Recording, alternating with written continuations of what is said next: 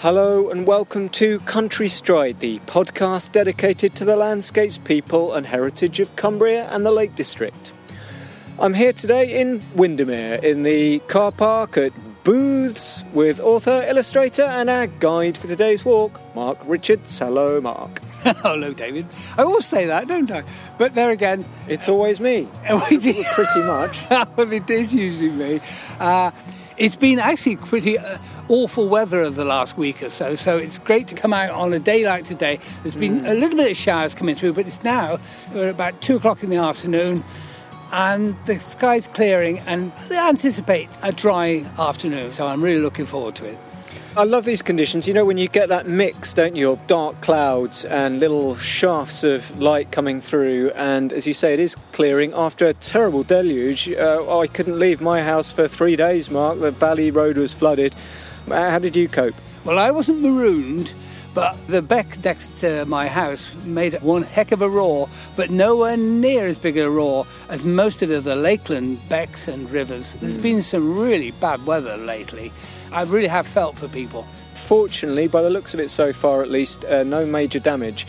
Now, we're doing something today which I think is a Country Stride first. We're actually climbing a fell for the second time. Where are we going today, Mark? Many people relate to this fell as being something seminal to Alfred Wainwright, and yes, it's Orist Head above Windermere Station. It's a great spot. We went up here with Chris Butterfield. We're going to just soak in the majestic autumn prospect from the summit.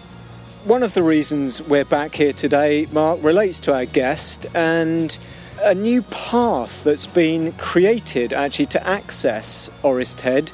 The Lake District National Park Authority have created a new route up the fell, partly using some rediscovered old tracks that they found on old maps, and it means that those who are less mobile are now able to get to the top of this wonderful viewpoint, which, as you said, meant so much to Alfred Wainwright among many, many others.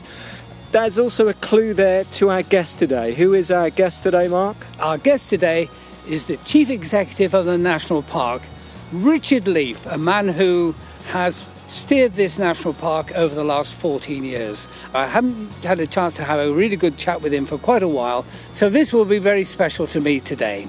Yes, as you say, Richard has been in post now just over 14 years, has overseen a period of change, of declining revenues from the government, of rising visitor numbers in the park, all kinds of challenges which we'll talk about today, but also some of the opportunities for the future as we celebrate 70 years of the National Park, of the Lake District National Park. And we've also done something a little bit different today as well, Mark. We've invited questions from our listeners to post to Richard, so we'll dedicate a little bit of the podcast to hearing from him, answering listeners' questions.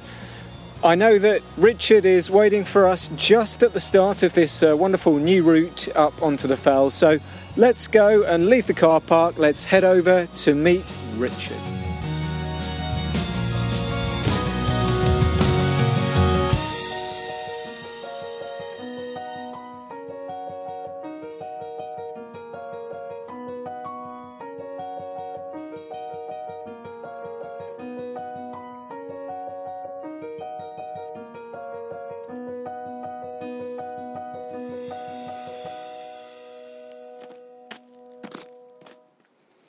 Well, we've escaped the turmoil of traffic and noise that goes with Booth's car park and the railway station with the buses and everything, and we've come up the beginnings of the signposted way up onto Orist Head. We're at a key point in the company of Richard Leaf, and it's great to see you, Richard.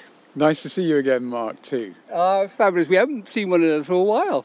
Could you tell us a little bit about yourself? Yes, well, I've been in the Lake District now for about 15 or 16 years, and I've been privileged enough to have the job as the Chief Executive of the National Park for 14 of those years. I originally come from Nottingham, and I'm a geographer by background, and I did my training in that at University in Sheffield. It's a significant year in terms of this particular national park. Yes, it is. We are 70 this year, designated in 1951. The Lake District has been a national park for all that time. Very significant time for the Lake District, indeed for many national parks that were also designated in that same first year, after the legislation which created national parks in the UK was put on the statute in 1949. So, Richard, this is a point of bifurcation. There's two paths here. Can you give us a description as to where we're going and why? We're going up to Orist Head, which is a very famous viewpoint here in the Lake District. It's where many people who first arrive in the Lake District experience their first view of the lakes and mountains of the national park. It's very handy for the railway station and the bus station. And there's been a path up it for many, many years, and we've restored that to a really good standard so that it can join a suite of paths that we have in the national park that can be accessed by people with more limited mobility.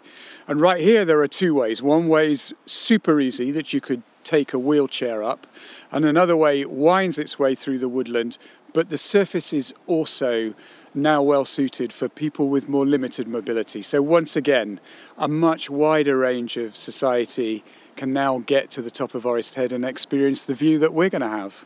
I can't wait.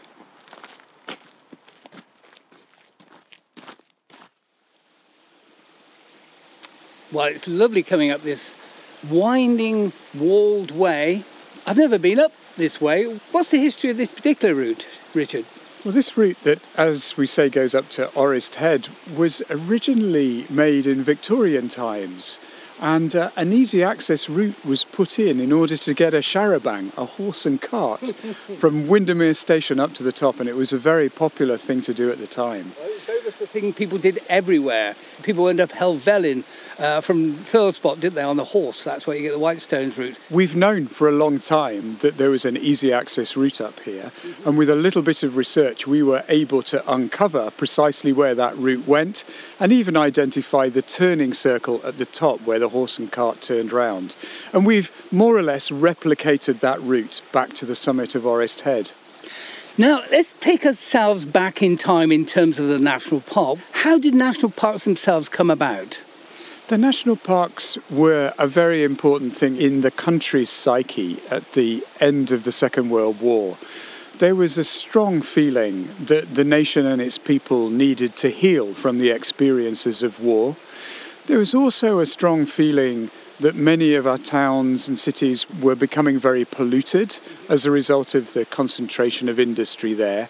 So there's a real sense that we needed to preserve and hang on to our green lungs, our green spaces in the nation, and make sure that they were available for everybody, particularly those people coming back from the war, working in the factories of the cities at the time, that they could find solitude, health, enjoyment in the great outdoor spaces of our national parks. So a real movement to connect people with the land and the nature at the time. And the funny thing for me is it's really come full cycle over that 70-year period.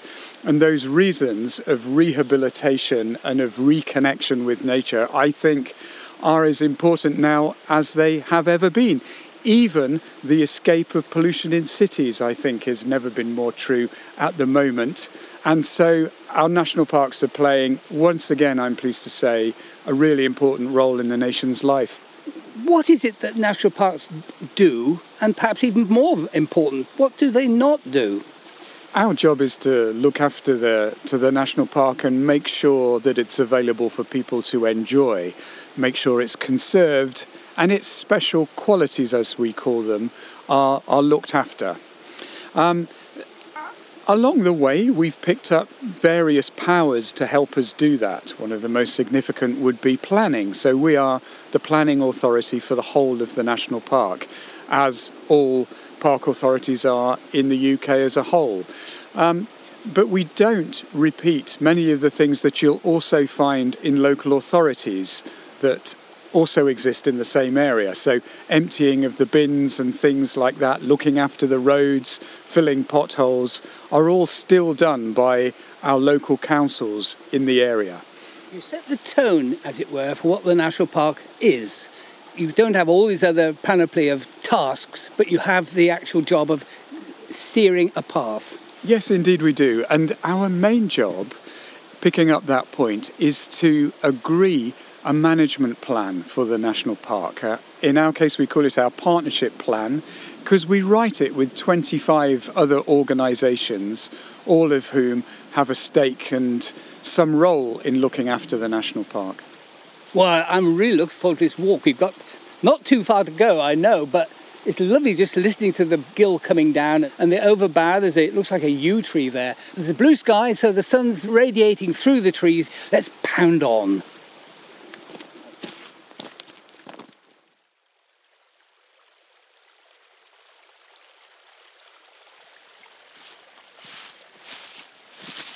Well, we've come up to the junction with the conventional route, the route that I'm familiar with from the past, and there's a lovely set of benches with wickerwork behind them on the north side of the path, just at the junction. And I've got a lovely view of wonderful canopy of trees reaching up to the blue sky. Wow, what a spot, Richard. Well, we've talked about the national park. It would be really interesting to know a little bit about your motivation and what led you to this particular role. Well, I guess it goes back to when I was at school in Nottingham, and I was first brought to the Lake District on a geography field trip. That, for me, started to combine two lifelong interests in studying geography and getting outside. And I remember being blown away by the size of the mountains in the Lake District. I just didn't know we had features like that in England. No. It was a real eye-opener for me. And from there I went on to study geography at university, and then that led into jobs, and I picked up my first job working for what was then the Nature Conservancy Council. Over time it's now become Natural England, and I worked for them in various roles for about 15 years before being transferred with them, interestingly, to the Lake District to be the first regional director for Natural England here in the northwest of England. You've got a fascination in nature, that's wonderful, as well as your geography. My professional training was as a geomorphologist, which means I study landforms, and I worked for many years as a coastal geomorphologist. So coastal landforms was my way into conservation. Something I'm still really, really interested in. And of course the Lake District has a coast, Absolutely. Which we often forget. So how perfect is that? So your very first trip, where do you arrive upon? Well, it was a field trip from my college in Nottingham, my sixth form college in Nottingham, to the Yorkshire Dales. And we were based in Ingleton and did some work up on Ingleborough above there. But we came for one day into Great Langdale. And I remember walking up to Langdale Combe to study the drumlins of Langdale Combe, and I was just blown away with the landscape I saw there. Langdale Combe. You didn't get to Tea Leaf Tarn, did you? Which is what Joss Naylor pointed out. Yes, he did. I heard that. I should have done, given my name. I should have made it there to see what was there. See if I could find Joss's tea bag. So your family holidays when you were growing up, were they to hills or what kind of setting? Living in Nottingham, right in the middle of England, we would often head to the coast of England or of Scotland for our family holidays. But the Peak District was very close by, so I was a regular visitor to the Peak District, and I think that's one of the things that first turned me on to the fantastic riches of the great outdoors of the uplands of England. Fast forwarding through your career, you saw this job coming up, and what was it about it that really tickled your fancy? For a few years previously, I'd kind of had my eye on national park jobs, and a few of my colleagues from Natural England days had become chief execs in national parks, and I thought that looks a really good thing to do. Quite by coincidence, I transferred to live in Kendal with Natural England just at the point that this job came up. So I thought, well, what have I to lose? I may as well have a go at that.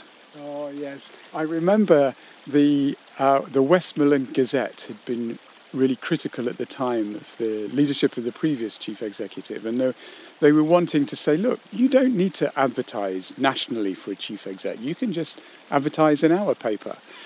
And so they made a great thing about when I got the job of saying Kendall Mann gets top job, even though I'd only been there for 3 months. So you were appointed to this remarkable job in this absolutely stunning national park. What were your feelings? Oh my goodness, this is a huge job, and what a size of responsibility, because I became very aware that everybody loves the Lake District and everybody has a view on what's right and what's wrong for here. And it can be a tricky path to tread to get all of that right. And so I thought, well, I better do my best with this job. So what is your daily pattern within the role that you perform? Well, it's really, really varied being the chief executive. I get to do a lot of different things on a lot of different days, like coming out here today and talking to you. So that's something I like about it. I suppose I have 3 or 4 key things that I do. I need to look after the staff. We've got 200 staff who need looking after and setting direction for what we need to do in the national park. I also report to the board of the National Park, which has got 20 members on it, made up from local authorities and some appointed by the Secretary of State. And I spend a lot of time working with them about the strategy and direction of the National Park too, and then turning that into action. I'm also responsible for looking after all of our partnerships on the ground in the park, and perhaps most important of all, I also have to deal with our relationships with the government, who give us almost half of our money these days. We've touched on your professional life. How do you use your recreational life? Well, I do enjoy a busman's life in many respects, in that I love nothing more than getting out in the national park when I'm not at work, be that in the evenings after work or at weekends. And I spend lots of time in winter and summer going out for runs, long walks, paddle boarding, open water swimming. But my favourite thing to do, if I'm honest, is during the winter when there's snow here, to go skiing in the fells, which I think is fantastic. Have you skied down Helvellyn? I have skied the face of Helvellyn on many an occasion, yes, I'm pleased to say. Have you been down Catsteigh Cam? I have skied Wye Gully on Catsteigh Cam. Only once have I ever caught it in condition in the 14 years I've been here. It's a rare thing. Yeah, that's what I thought. I'd throw that one in. That was a curved ball, that one. We're losing time on our ascent, so let's get on, Richard.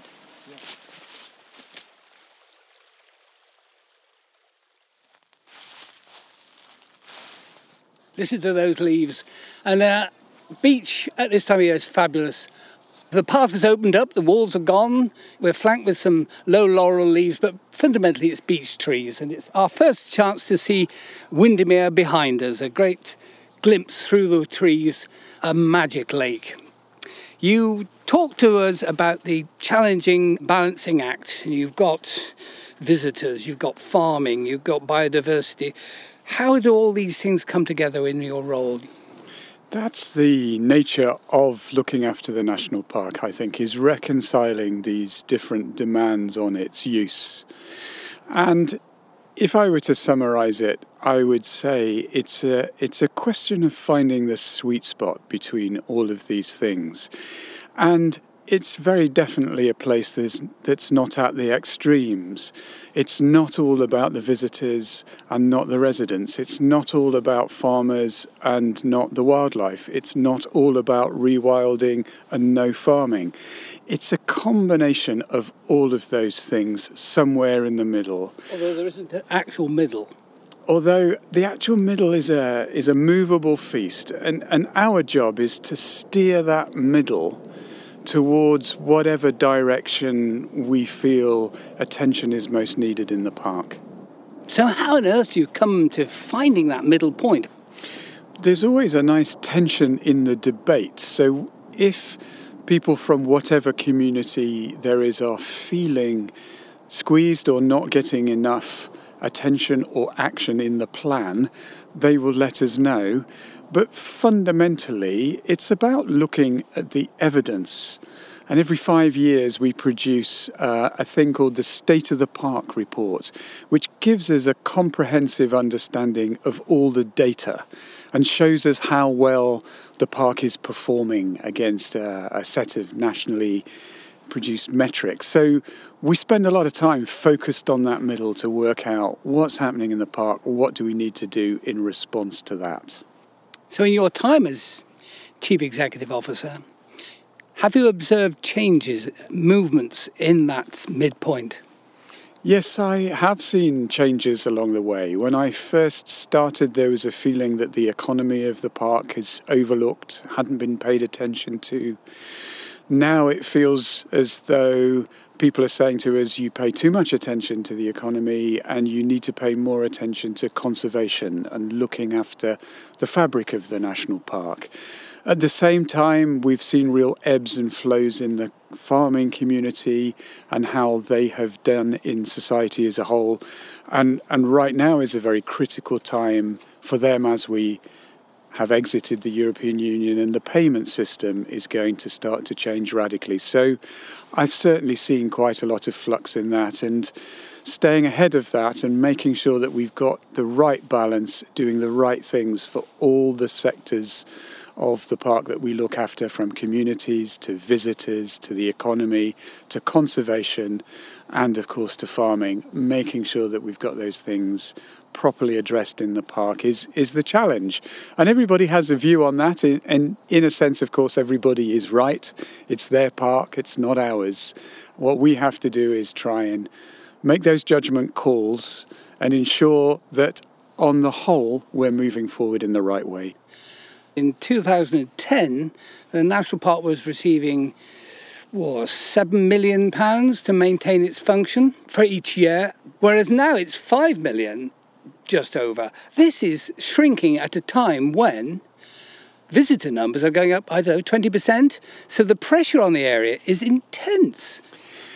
When I started, I didn't realise I was going to be spending so much of my time presiding over a declining budget from government, but that's certainly been the hallmark of the public sector as a whole for the past decade or so. So, in a sense, there's nothing unusual in that. Another way of looking at it is we've actually managed to maintain a steady income to the authority. So our annual revenue is about £10 million a year. And despite significant reductions in the government grant, we've kept that going by being able to make more money from grants and the commercial operations that we've run in the park. The commercial income to the Park Authority has become very important, and this year, for the first time, it's actually a bigger slice of our income than the government grant, just over 50%. So we've been lucky in a way as a national park to acquire over many years of our history things like car parks, visitor centres, property. We had 186 separate properties at one stage, and it has been a focus for us to really look at that property base and understand, what are we doing with it? Why are we holding on to all of those assets? Can we use it commercially, both to make money but also to do a bit of our job? So we don't own cafes and visitor centres and boating centres simply to make money. We also use them to make sure that people can connect in the right way with the national park. But we do make profit from there. We make about £1 million a year worth of profit. And that goes to support the government grant in making sure that we can do our job of looking after the national park and its fabric, its ecology, its cultural heritage in the best way that we can. You have properties that there's been talk of going out to tender or selling. Is that a strategy? So we look at all of our 180 or so properties and ask ourselves the question, do we need to own it, or could it be better looked after in somebody else's ownership? Primarily, we're driven by making sure that if we dispose of property, it goes to the right hands, to people who can look after it in the right way, and that's a big driver for us. But owning, as we do, 4% of the national park in land area terms can have an interesting effect on the organisation. It can skew us and our resources to concentrating on that 4% that we own at the expense of the 96% that we also need to look after. So we've had to ask ourselves some tough questions about whether or not it's necessary for us to own bits of land in order to ensure the public interest in it is maintained. And by that I mean it's looked after, it's conserved, it's farmed often, and crucially, there's good public access to it. The alarm in the background, we never get away from cars. So COP26 is very much in people's minds as we're recording this episode, and it's something, climate change, that is very dear to your heart. Tackling the climate crisis and the biodiversity crisis has been right at the core of what I've stood for in this job since the beginning, really, since the start, for 14 years. And I'm delighted to see it get to this point where it is absorbing so much of the nation's and the world's attention, particularly while we're hosting COP26 at the moment. And boy, do we need it, because we are not making the kind of progress that we need to make as a planet in order to make sure that we've got a safe climate for the future.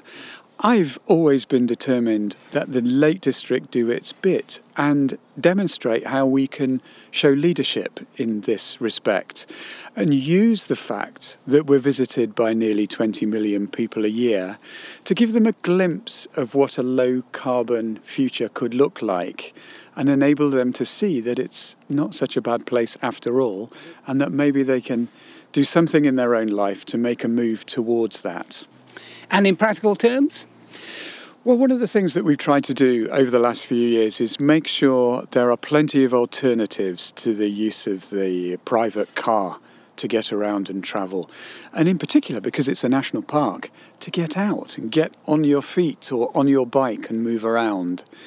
And I don't think the national park has been, or still is for that matter, properly set up to move people around in that low-carbon way. But we have put more new rights of way and cycle paths into place in the last 10 years than we'd done for the previous 50. So there's been a big expansion of off-road safe cycling and walking routes. This is an example of one of those walking routes. And we've tried to encourage people to leave their car in one place and get out and travel around the national park using other means, the buses, the boats on the lakes, and under their own power, walking and cycling. And the advent of the electric bike has been a real boon for the Lake District in that respect, and I'm delighted to see so many places now renting them. So our visitors have genuinely got the opportunity to demonstrate a little shift in their lifestyle. Another thing that I'll mention that's become increasingly important is our diet and what we eat. Eating locally produced food that hasn't had to travel very far, I think, is very important. And Cumbria as a whole has an astounding range of great local food. We now also know that we need to eat a lot less meat.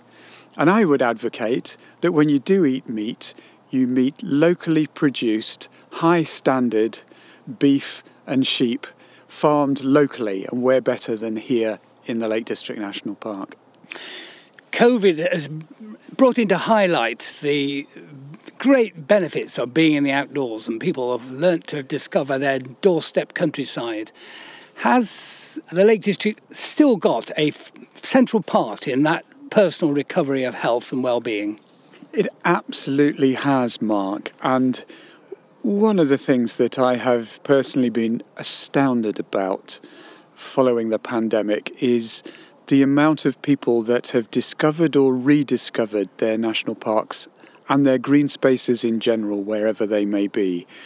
We've seen a real sea change in the visitor to the national park as people have been locked down in towns and cities, small flats, wherever they may live, not able to do their usual things or travel abroad for recreation. And they've returned to the national park or come for the first time to the national park in their droves over the course of the last 18 months. This has been both at the same time a marvellous thing to experience, a new, much younger, much more diverse visitor to the national park. And at the same time, it's been very challenging to manage all of those numbers and to set people's expectations about how they should behave in a place like the countryside or the national park here. But overall, for me, it has been a rejuvenating experience to see so many young people discover the great outdoors. And I've personally witnessed a real change in the kind of people that you see when you're out on the fells. Much younger, much more diverse, much more representative of what you'd find in an average urban space in the UK. It goes back to why we were set up in the first place in the 1950s, to give people a green lung, somewhere to escape the city and recover from the war. Now it's giving people the opportunity to recover from the pandemic. We've touched on a whole range of factors within the national park, but there is tourism, and the pressures that of the last 2 years have become ever more intense. Does the Lake District receive too many visitors and tourists? Not for me, it doesn't, because I've witnessed so many people getting so much from their personal experience here in the Lake District, and I couldn't look anybody in the eye and deny them that opportunity. Now, for sure, too many of them bring a 1-ton metal box with them, and car pressure can from time to time be too great in the national park. So we need to persuade people to come to the park, but ideally don't bring a car and travel around by other means whilst they're here.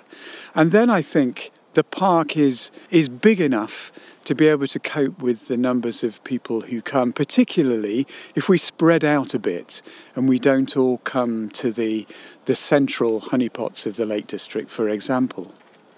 This is a classic thing, of course. You get one or two places, like Air Force, you might say, there's a great focus.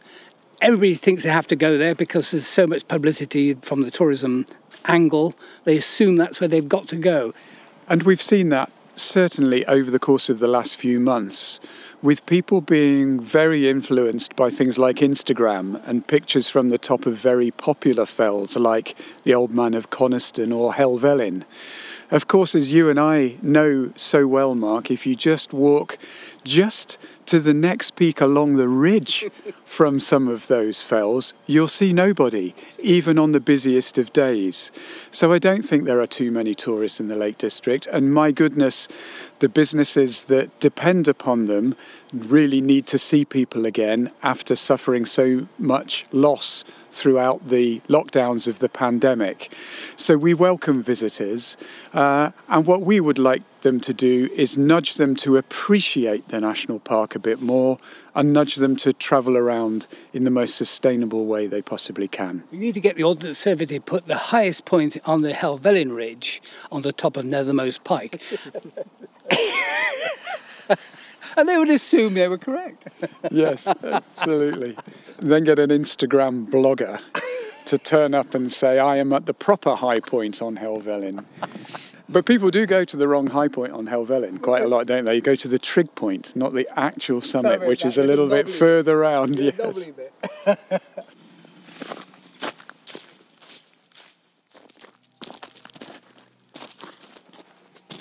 It's a lovely approach to the Kissing Gate that leads onto the summit. The view back down onto Windermere is absolutely gorgeous. You look down onto the houses of Windermere, the town, and in the background I can see the two tops, Gummers How. So you've got a great view looking south. And I turn round by the Kissing Gate and there's a plaque here, slate plaque. This stone was placed here in the year 1902 by the inhabitants of Windermere in remembrance of the late Arthur Henry Hayward of Elleray, as a mark of gratitude to his widow and daughter, who, as a memorial of him, dedicated Orist Head to the use of the public forever. Fascinating thing to see, and it really reminds you of the sense of community of this place. I'm going to go through the gate now, the Kissing Gate.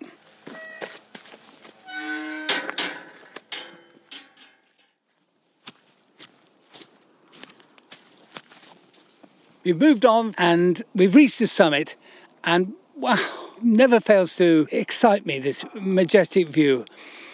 I'm naturally looking towards the Kentmere Fells and upper Troutbeck Valley in the village of Troutbeck, strung along the hillside with Red's Crees above.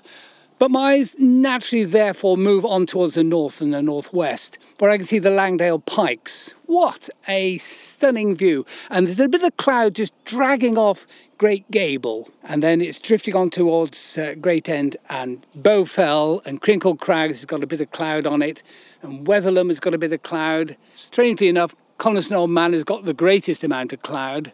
You can see Clare Heights, the wooded uplands, and you look down the lake towards Gummers How. And the lighting at this time of day, backing the cloud, looking to the west, is majestic. But as I now move round from Gummers How, I can see through to Morecambe Bay, and looking to the left of that, further southeast, you get the Bolland Fells and the Whernside Ingleborough area there. It's a bit clouded over, but I can see Arrantower and Calf on the Howgills. I could go on for hours. And would you be able to do the same, Richard? I'm sure you could go on for hours. I would hope I could. You should test me. Yeah. I too never fail to be amazed by this place. You can understand why Alfred Wainwright, when he came here, was blown away. It's the place where I come often if I have a visitor. So I brought my sister from Nottingham up here because it's the easiest place to get to that gives a proper feeling for what the Lake District is all about. All those ingredients that are there. And it is a great gathering place. You've got the new seat on the summit, where I've not seen before. This is only about the fourth time I've been here. I've definitely not seen that. It is a very popular place for people to visit, and you never come here and have it to yourself. There's always a number of people who've come up for the view, as we're experiencing today. And one of our frustrations was it had become a bit of a slightly disorganised summit. It was a bit messy. There were lots of benches just scattered around, and the ground wasn't very easy to move on if you had limited mobility. So that was part of our motivation for sorting out this summit without making it too overdone, but just to make it easier for people to get to and for the place to reflect the special view that you can see from it. It's an amazing place to come to, and we've enjoyed a majestically long view all the way around here. But looking at the long view, we're celebrating the 70th birthday of this national park. 70 years on, what would it be like, you feel? Well, that's a really good question. In one sense, in 70 years' time, I want it to look pretty much like it does now, because it's very special and it's very beautiful. I think there will be subtle changes to the landscape that we might not necessarily notice stood here from this point of view, but for sure it will be more biodiverse. We will see more wildlife in the national park, and I hope the quality of the rivers and lakes continues to improve. I also hope there's the same blend of farming taking place in the national park alongside a thriving local community and a business community that's able to support and cater for the many visitors that I hope we will continue to see in 70 years' time. So my hope is for some continuity in the beauty of the place whilst evolving it to make sure that it doesn't suffer at the hands of biodiversity loss and the climate crisis. And continuing this in long view, you've got 14 years under your belt, probably a few yet. Have you got any really high points in that period? Yeah, for sure. I think I have. Oddly enough, they're connected with some real low points for the Lake District. So Storm Desmond was quite a watermark in my time at the National Park. A devastating time for the communities of the Lake District, experiencing a flood of the proportions, even under the climate change scenarios, I didn't think I would see in my lifetime, yet it's here now.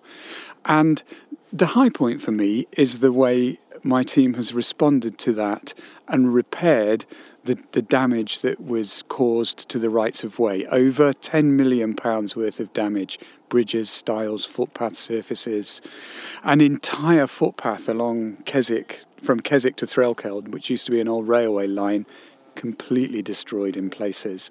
And we've restored all of that, almost all of that, and we've built it back in a way that it can withstand floods better than it could before.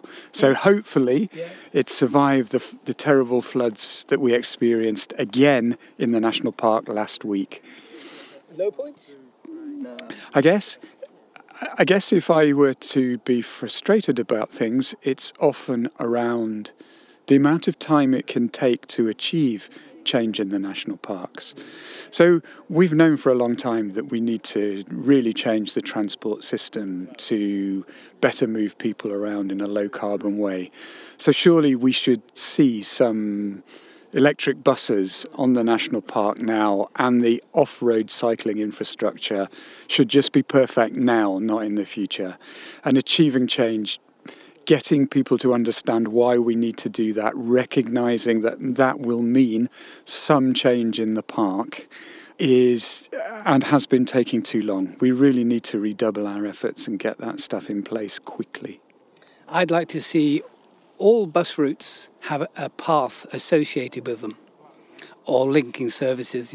Green paths would make a world of difference in that green thinking.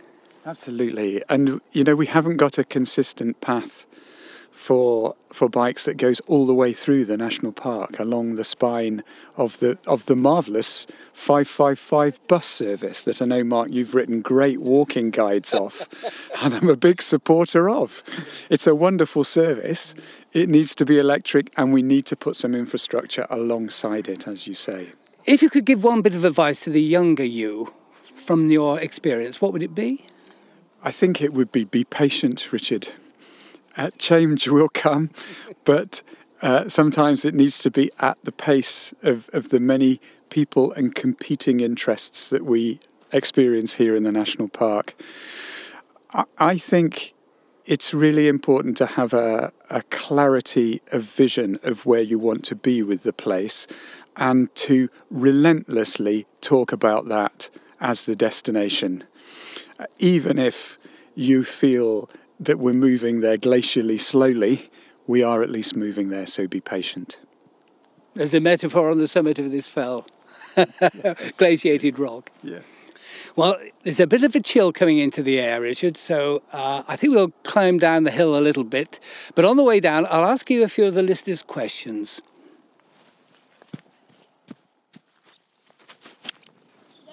We lost height and got into a bit more lee of the trees.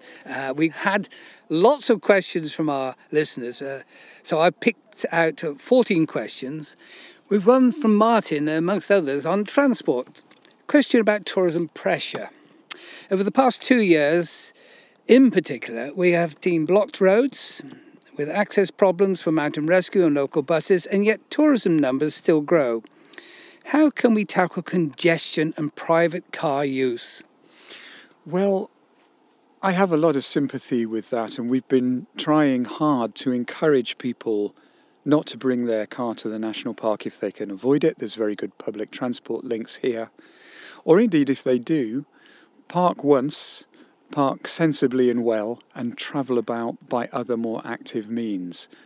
That said, I think we have had an extraordinarily difficult year in that respect, in which for some of the year public transport simply hasn't been running, so there hasn't been the option to do that. And more latterly, as we start to move around a bit more and the public transport system opens up, there's still a tendency for people, if they have a car, to want to bring it for health reasons. So we've seen a bit more car use than we otherwise would in the national park. But generally speaking, I would really like to encourage people to use the good public transport systems that we have here and be active when they're in the national park. Ali has come up with a topical question. Planning application has gone in to make a temporary 150 car park space near Portinscale. a permanent one. Does the national park need more car parks?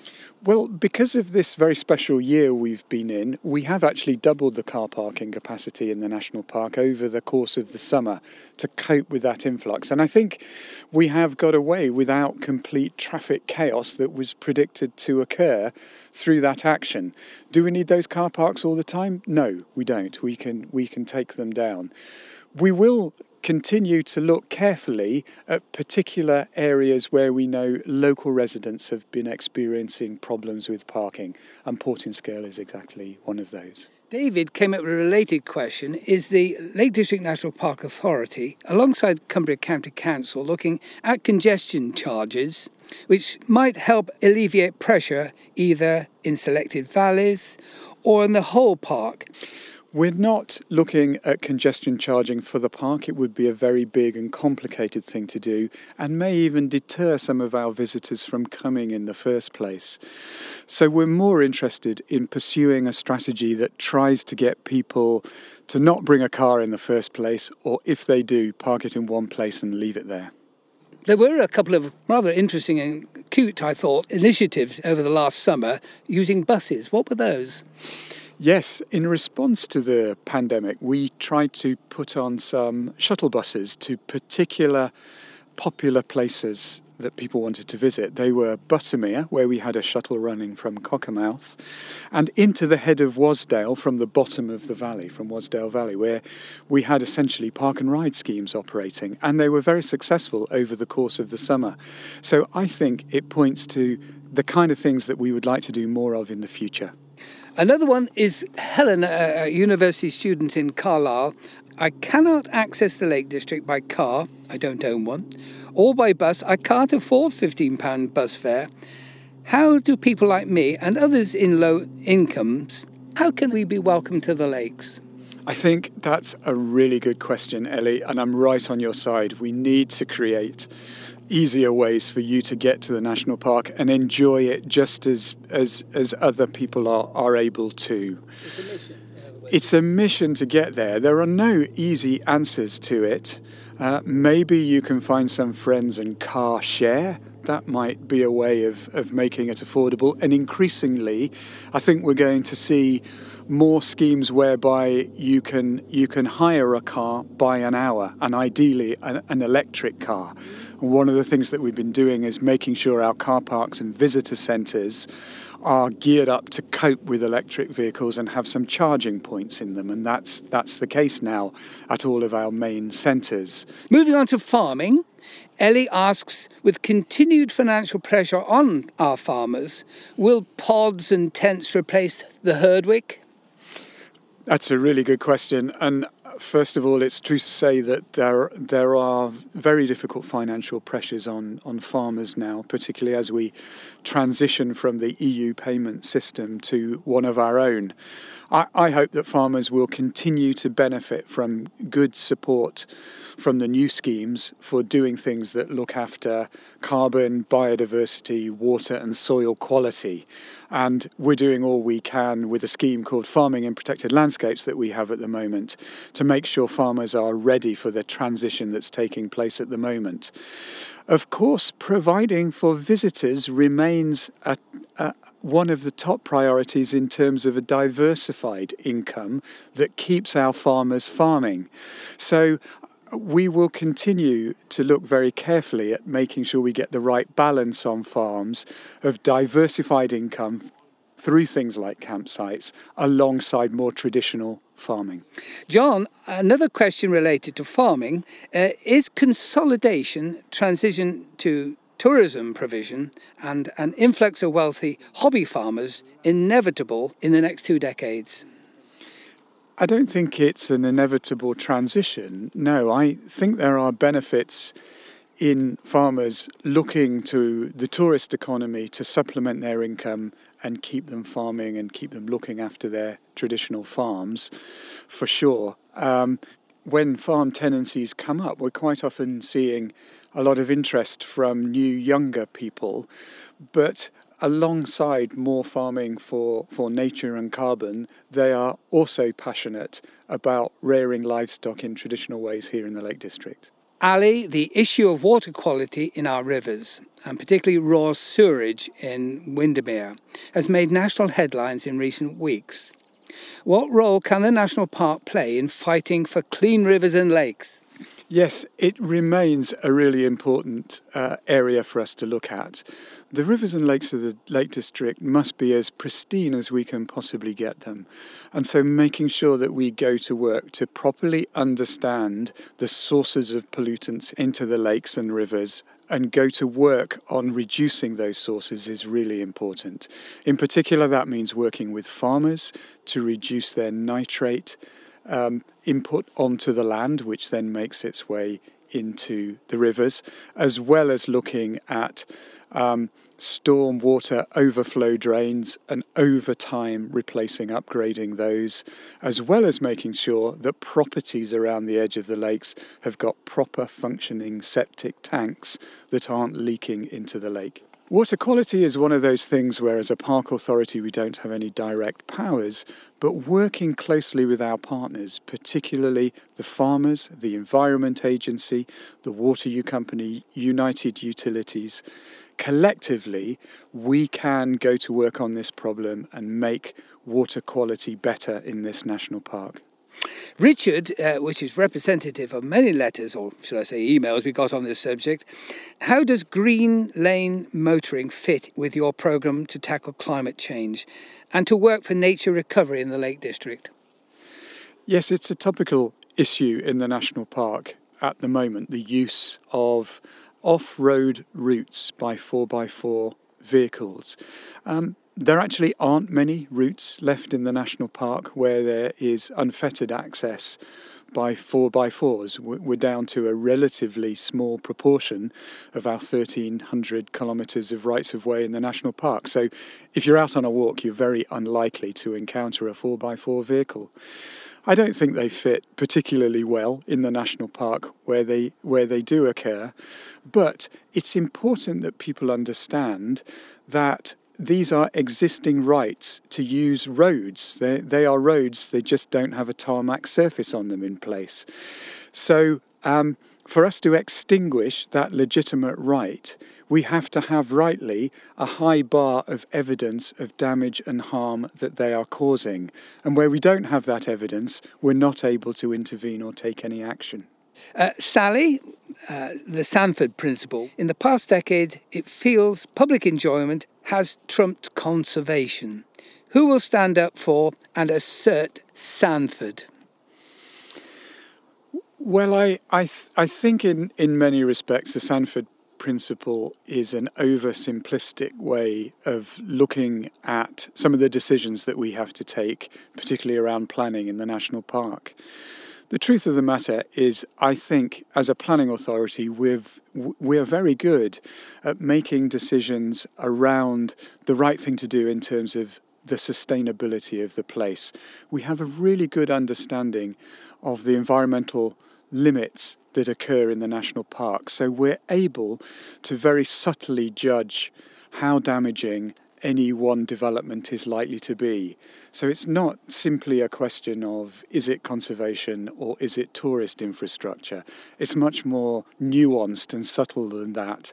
And I think over the course of the last 10 years, by and large, we've taken the right decisions around those things to enable our visitor economy to grow and enable us to offer more experiences in the national park for a wider range of people, whilst at the same time making sure we pay attention to its special qualities, particularly its biodiversity.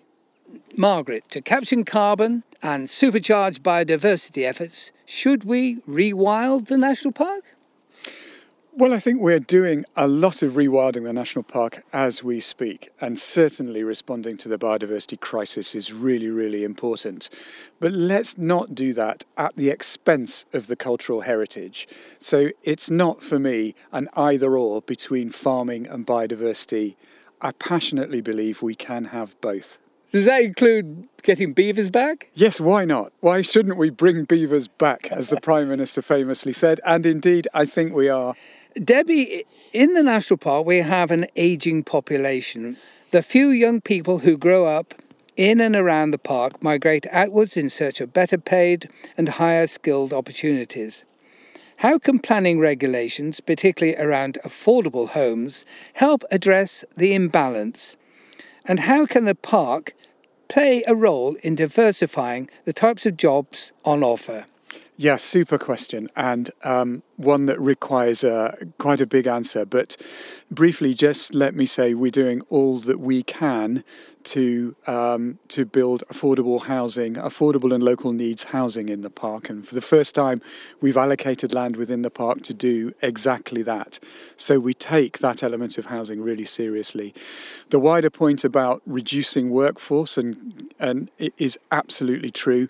And we need to do all we can, particularly where we're losing young people from the national park, to attract other young people who would really appreciate the stunning natural environment that we have here, to come in, set up businesses, diversify the economy and work here in the National Park in Cumbria. And I'd encourage anybody to do that and to move here and gain the benefits of living here. Ruth, the Lowther Estate withdrew their planning application for houseboats on Grasmere before the planning authority had a chance to consider it. Would the National Park have green-lighted it? No. Can you think of a short answer?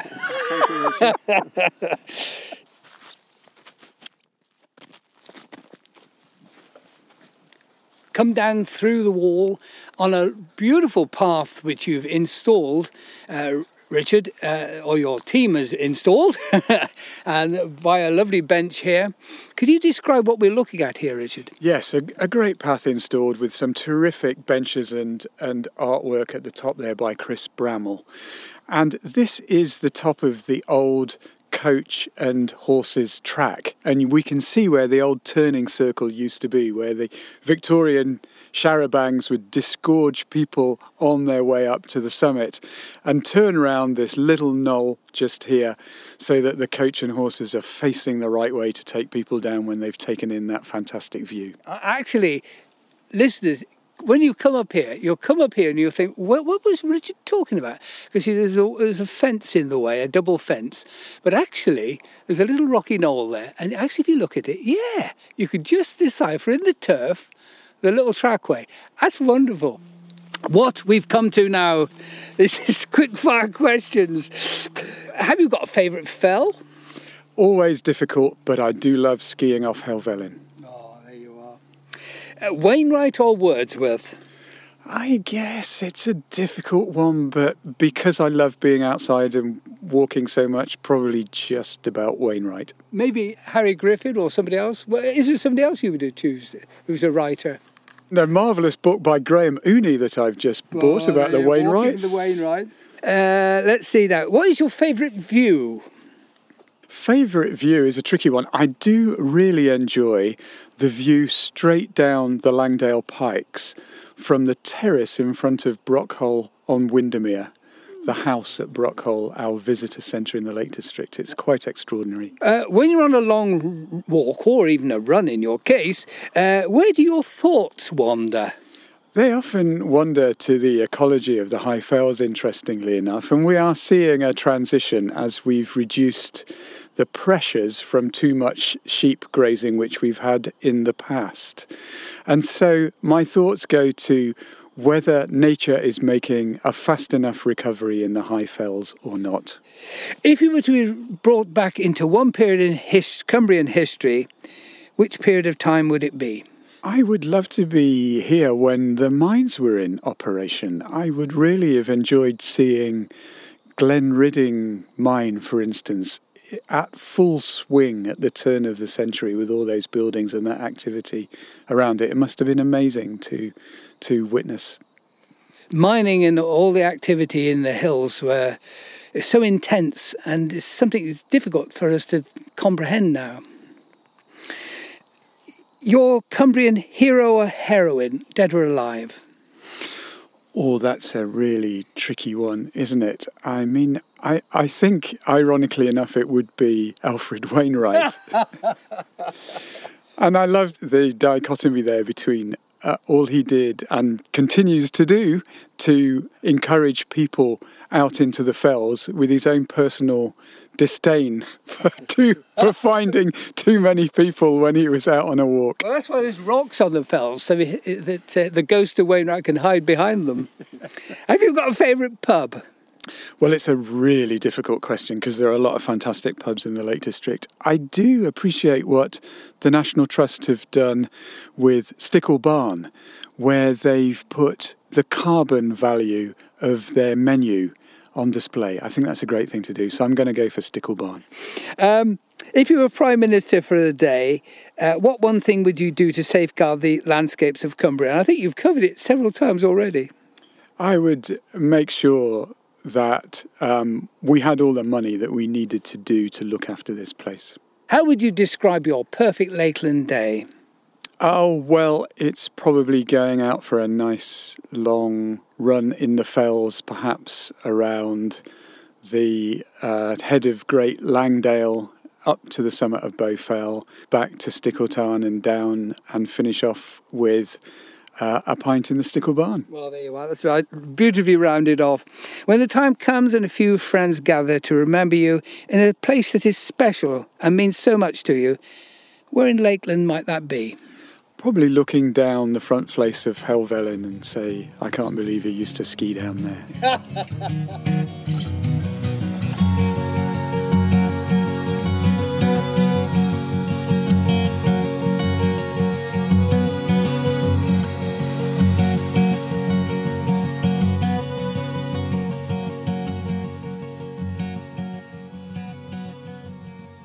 Journey's End, and we're back in Windermere. It's dark. Mark, it's a reminder that the clocks went back only a couple of days ago. I think there's a sound of an owl in the background. Oh, there's a chill in the air. Even the owl is hooting with a chill in its beak. A chill in its beak, is that definitely possible? I don't think it is, but it's shivering in its claws anyway. All kinds of mixed metaphors there. Now, first up, Mark, I think they've done a great job with this new route. I wasn't aware of it, but it kind of mirrors the original route at some points, doesn't it? And at others, they've created this whole new, much easier way up. Well, certainly the lower stages was the old Sharabang route, which I was unaware of. But higher up, they've created a new route. And it's a lovely route, to be applauded. The view from the summit, particularly after the deluge of the last week, just so lovely to see that sidelight, that autumn sidelight across the fells. Look, it just never ceases to be spellbinding. Actually, only the fourth time I've been up Orist Head, you can see by the congregation of people that we've seen today that it is a place that draws people and has done since the railway came to town. One doesn't normally see Windermere in context, but you do from Orist Head. Yeah, and the other thing that's really nice about it is that feeling of convivial community up there, isn't it? People are up there just smiling at the view and just chatting, and I guess it kind of fits into the context of today's conversation because clearly it's a massively complex job being the chief executive of something like the National Park, because we all have a feeling, don't we, that it kind of belongs to us, the Lake District, and we impose our own vision of what we love about it. You know, we try not to bring politics really into these podcasts, don't we, because I think a lot of people... They come to the National Park, unshackle themselves from the chatter, the noise. They want to come here to be free of all that. So we don't want to be making too much of a play on the politics, although inevitably when you get landscapes, people, environment all coming together, there are pressure points, and Richard pointed them out. Yeah, one of the key things I thought that came out was, I mean, of course, the National Park doesn't have as much power or indeed very much money as we might think, and so those partnerships and that visionary leadership, I suppose, that's what matters, isn't it? You can't deliver a huge amount of change on the ground, particularly given you own so little land. So it becomes that kind of working with partners, and of course the Lake District partnership, this body of 20 plus charities and other organisations, you know, is a key part of that. So some regular housekeeping. This is episode number 68.